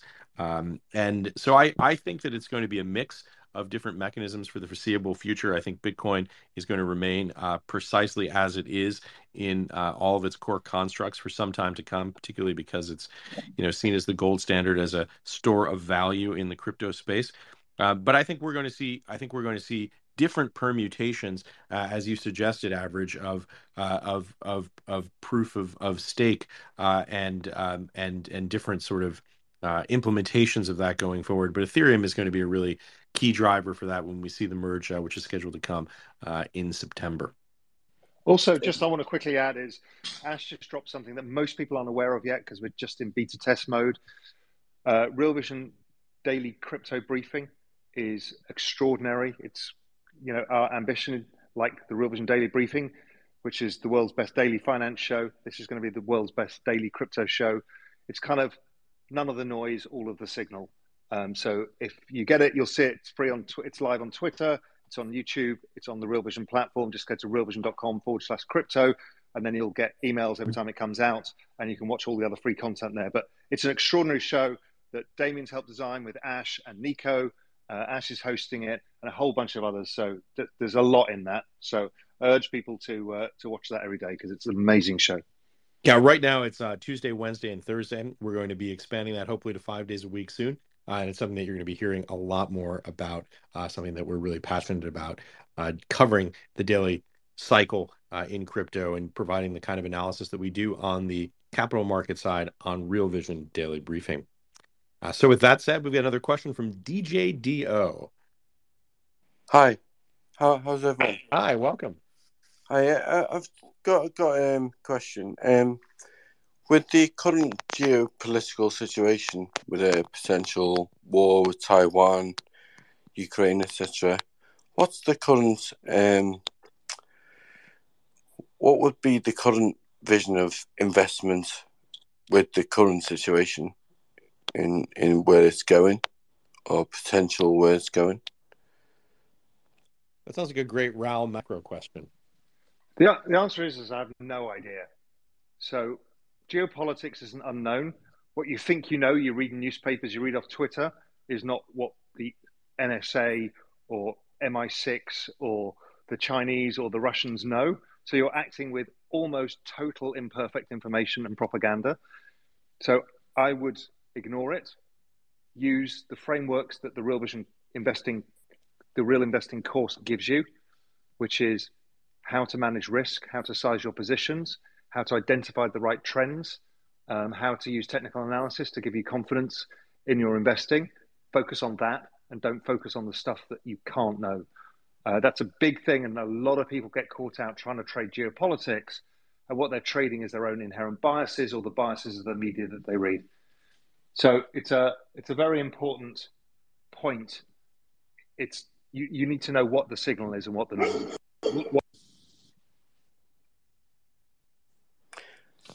Thank you very much. That's really great. As far as the NFT spaces, have you any guidance as to where the best sort of channels will be NFT wise in the current climate? D, I think you're breaking up a little bit, but it sounds like the question, Raul, is about NFTs. Yeah. I'm just wondering. Oh, you're back. Great. Yeah. With the NFT space being so busy at the moment, everyone's sort of NFT this, NFT that.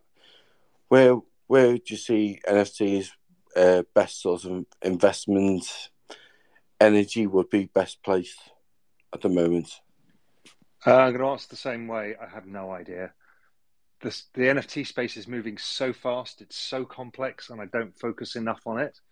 So I'm just not really an expert. And the general tools that I use for my own investing, whether it's charts, economic analysis, data analysis, all of that stuff, is not really developable yet in NFT space. So I'm kind of blind. So I bought some NFTs because I'm interested and I want to learn. But my investing framework basically has zero value in NFT world, apart from the odd macro framework. So it's very difficult because it's a whole different world out there. Yeah, to build on what Raul just said, totally agree. And it's early in the crypto space. It's earlier than early in the NFT space. I'm not even sure that we know what NFTs are yet. We understand that it's a container for information, for data, a cryptographic fingerprint that is unique. But in terms of what the ultimate implementation is going to be, I suspect if we could fast forward to 2032, when we were talking about NFTs, I think we'd be surprised at what our understanding was in 2022. This idea that NFTs, I think as most people think of them, are kind of digital collectibles, digital art. I think that's going to be an important part going forward, but by no means the only use case. And I think it's a space that's just so incredibly early and something that's important to keep our eye on, which we will continue to do, of course, on Real Vision Crypto.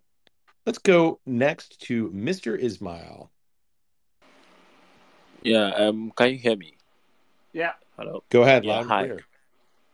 Yeah, I'm actually speaking from Africa, or to be precise, West Africa. Cool. Whereabouts in I've West been, Africa? I love West Africa. yeah, I spent a lot of time there. yeah, Where are you? yeah, Ghana. Oh, lovely. I spent time in Yeah, Senegal, Mali, all over West Africa. So wow. I'm actually a big fan of Raul. I've been following you so much, right from Twitter, from Real Vision Crypto. My question is, most of us in West Africa, we actually, we barely make a living, with regards to the work that we do. Most of us don't even make, even about $200. But yes, still, we still believe in crypto. And most of my friends, I try to convince them about, Bitcoin and about Ethereum. Most of them are like, "Oh, there is nothing." They don't actually believe in that. And for some of us that we want to invest in crypto, we look at it, let's say, with the Bitcoin and then with the Ethereum. Most of us are like, the price is too high. So my question is, can we choose any other, crypto tokens that we can invest in, to be precise? That's what I want to ask. yeah, so the big thing here to learn is that it doesn't matter what the price is. You and I can both invest 5% of our monthly paycheck because it goes fractional. So All right. you can buy whatever the equivalent. So we will get exactly the same amount of upside to our net worth as a percentage together. And that's hugely democratizing, as opposed to a share of Apple where you have to buy a full share. Yes, there are some places you can buy a fractional share. So ignore one Bitcoin costs 20,000 and think, I can put $5 into this, and somebody else who earns twice as much as you can put $10 in, and you're both on the same playing field in terms of the ability to make returns from it. That's really empowering. And also the other thing is, remember, Ghana has a really special thing, which is, same as with large parts of Nigeria, is huge English-speaking populations, very well educated, and technology investment in Ghana, Nigeria, all over West Africa is exploding. The ability for you to be able to get a job in this space, in this new world where the workforce can be distributed, is extraordinary. And you can get paid very close to Western wages by working in Ghana if you develop the skills to operate in this space. That is an entire game change, because before, a company like Microsoft would come to Ghana and pay Ghana wages. Now you can compete for wages on a globalized playing field, particularly in this Web3 world. Okay. Wow. Thank you so much. Thank you so much. Thank you for joining us, Mr. Ismail. And it's so cool to be able to have these truly global conversations and to have these perspectives from all over the world and to talk about this global technology on a global platform like Twitter. It's just a pleasure to get to do it. Thank you again. Next question comes from Steve. Steve, if you can hear me, go ahead with your question, please. Hey guys, thanks for letting me in. Can you hear me? Loud and clear. Perfect. I'm not sure how to frame my question, but I guess what brings the average person into buying crypto and using it?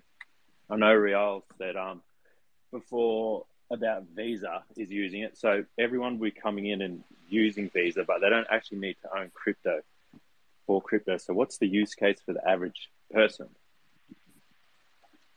Well, you don't need a use case if it's running on the rails. You don't need to see it for you to use it. If you transfer money from, it sounds like you're in Australia. Yes. If you send money from Australia to the UK and it goes across blockchain, you have no idea, you don't care, but it works because it's efficient and ultra fast and super cheap. Yeah. So a lot of people will be using blockchain rails when Royal Bank of Australia will bring out a central bank digital currency, as Singapore's already done, and other countries are rolling out. You'll be using blockchain. So when you go to a concert, you'll be using an NFT ticket. When you buy music, eventually, you have the ability to either stream the music for free or to own a share of the IP of the music by owning an NFT. You'll be able to buy specialty goods and brands within NFT world, much like people do in gaming world already. So the number of applications are almost limitless. Yep. Real estate will go onto the blockchain. The securities industry will go into the blockchain. Every contract, most contracts will go onto the blockchain because that's what a smart contract is. It's the ability to have a unique contract and then have verification of that contract, transferability, and a system of value. So if you imagine that you book a hotel room because you're flying to London, suddenly you have to cancel your flights. Right now, you lose your hotel room. Yep. Hotel rooms will be NFTs. So therefore, you suddenly go, oh, shit, it's a week before I was going to lose my money. You would just put it on a site. You offer your hotel room. You get paid. The hotel gets a cut. The market clears. That is an efficient use of capital. The same will happen for plane tickets. That will come too. Yeah. So the number of uses for this is literally exponential. It's like saying, well, I don't need email for the internet.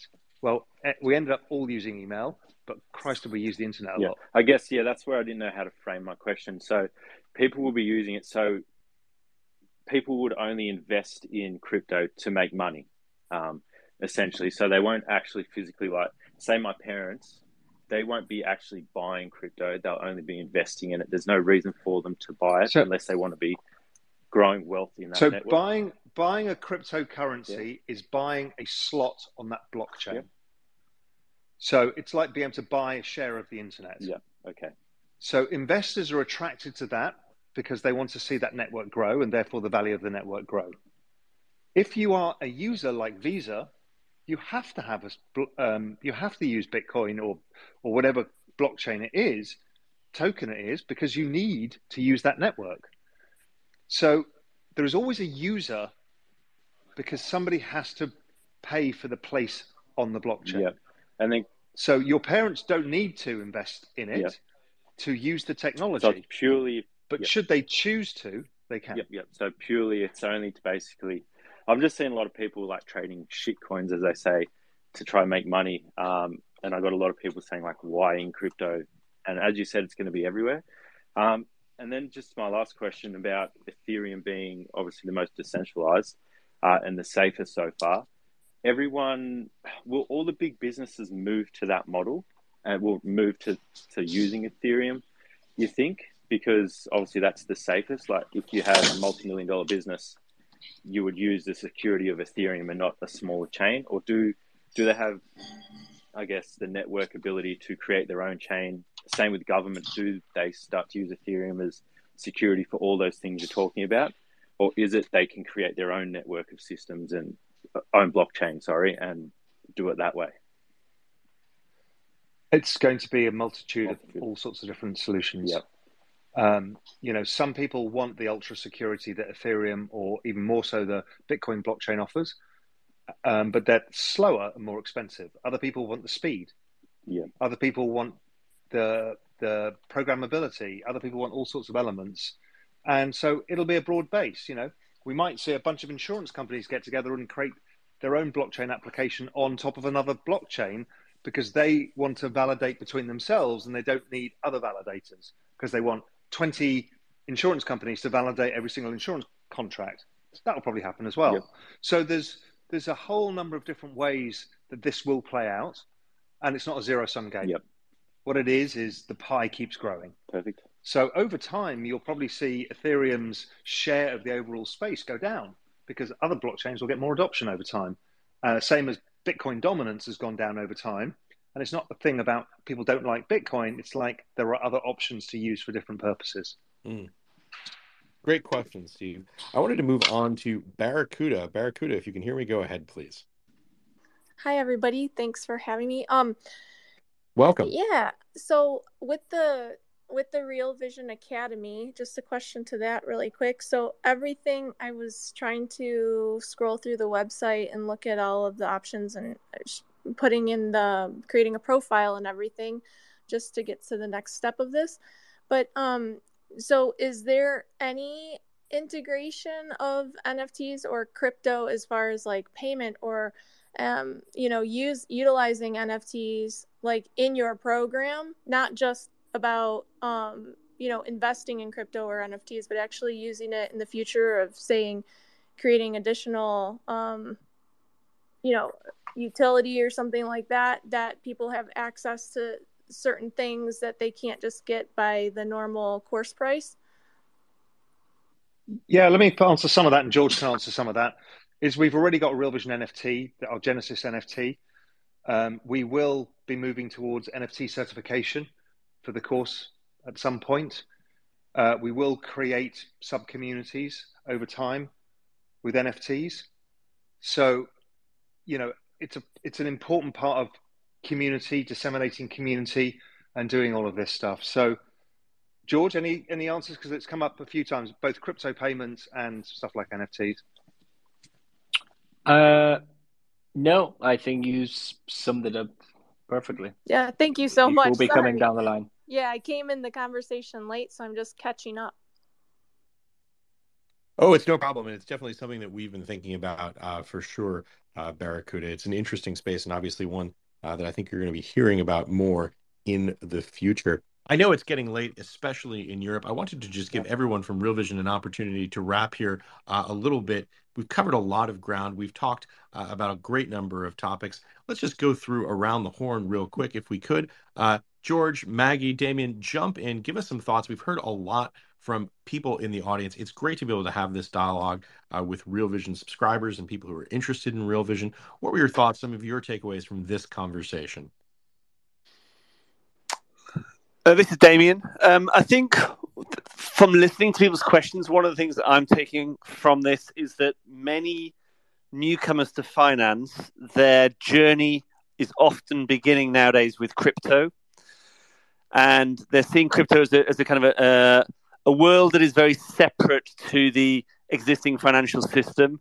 And I think as Raoul and a few others have pointed out and shared with us, there's actually a lot of understanding that goes from one space into the other, and that what we need to be doing within Real Vision is helping people who are at that stage of their journey understand how these rules, these learnings, whether it's time horizons or position sizing or whatever it might be, are just as relevant for the crypto space as they are for the traditional finance space. And it's just something that I'm taking on board as a mental point for us to be better at communicating to people, because that's where many people are starting their journeys in the crypto space. So thank you to everybody for those questions, because even now it's helping me think about how we can improve some of our communication and maybe relook at some of the aspects of the course as we go on.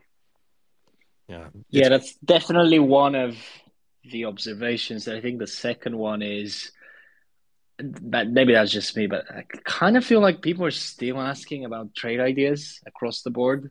And you just really need to be mindful that whether that's on this spaces or whether it's from a newsletter or wherever it is, whatever you hear, that's probably the last time you're going to hear about it. So you need to figure out how you're going to manage that position on your own.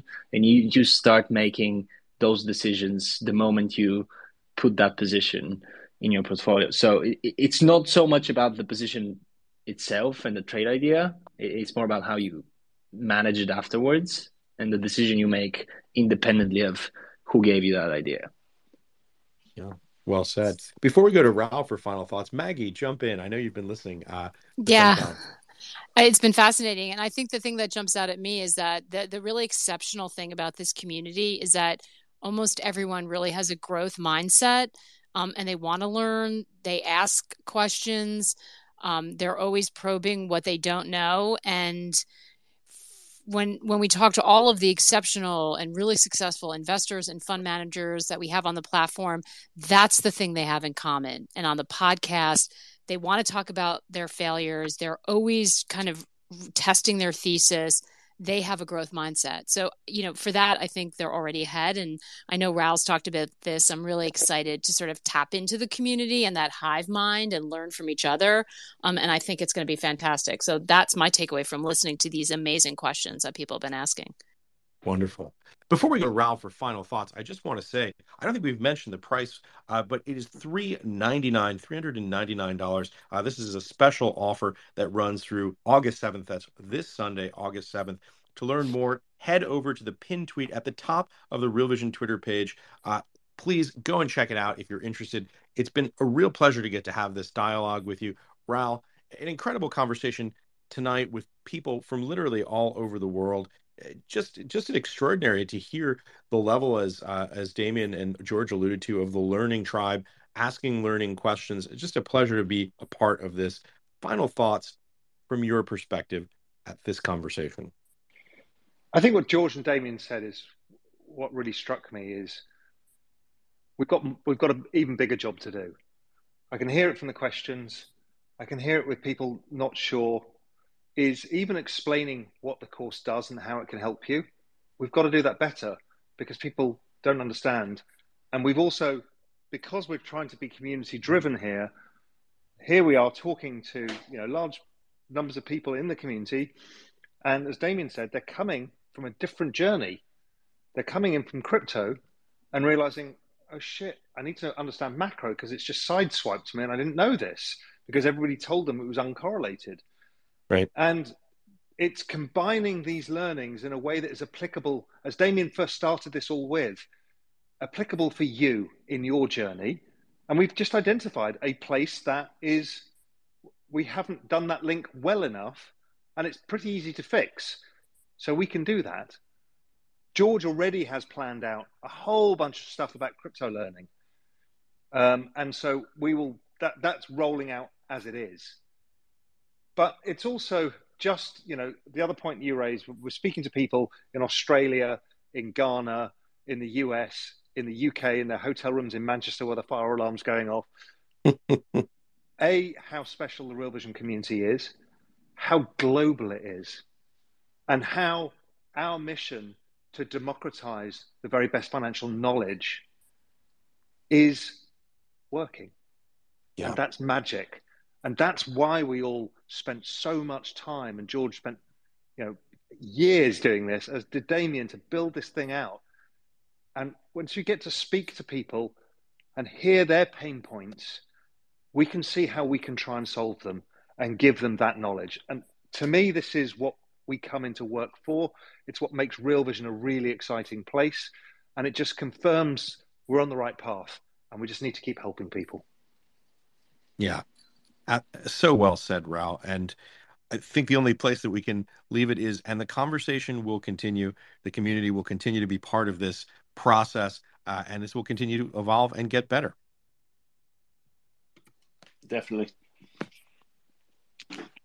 Raoul, Damien, George, Maggie, thank you both. Thank you all so much for joining us. And thank you, of course, to the many hundreds of people who listened to this conversation all over the world and who participated by adding their thoughts and their questions.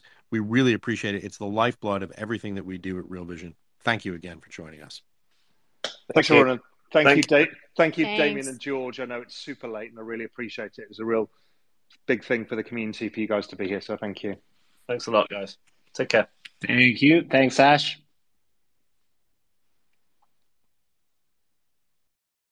You're a podcast listener, and this is a podcast ad. Reach great listeners like yourself with podcast advertising from Libsyn Ads. Choose from hundreds of top podcasts offering host endorsements, or run a reproduced ad like this one across thousands of shows to reach your target audience with Libsyn Ads. Go to libsynads.com now. That's LIBSYN ads.com.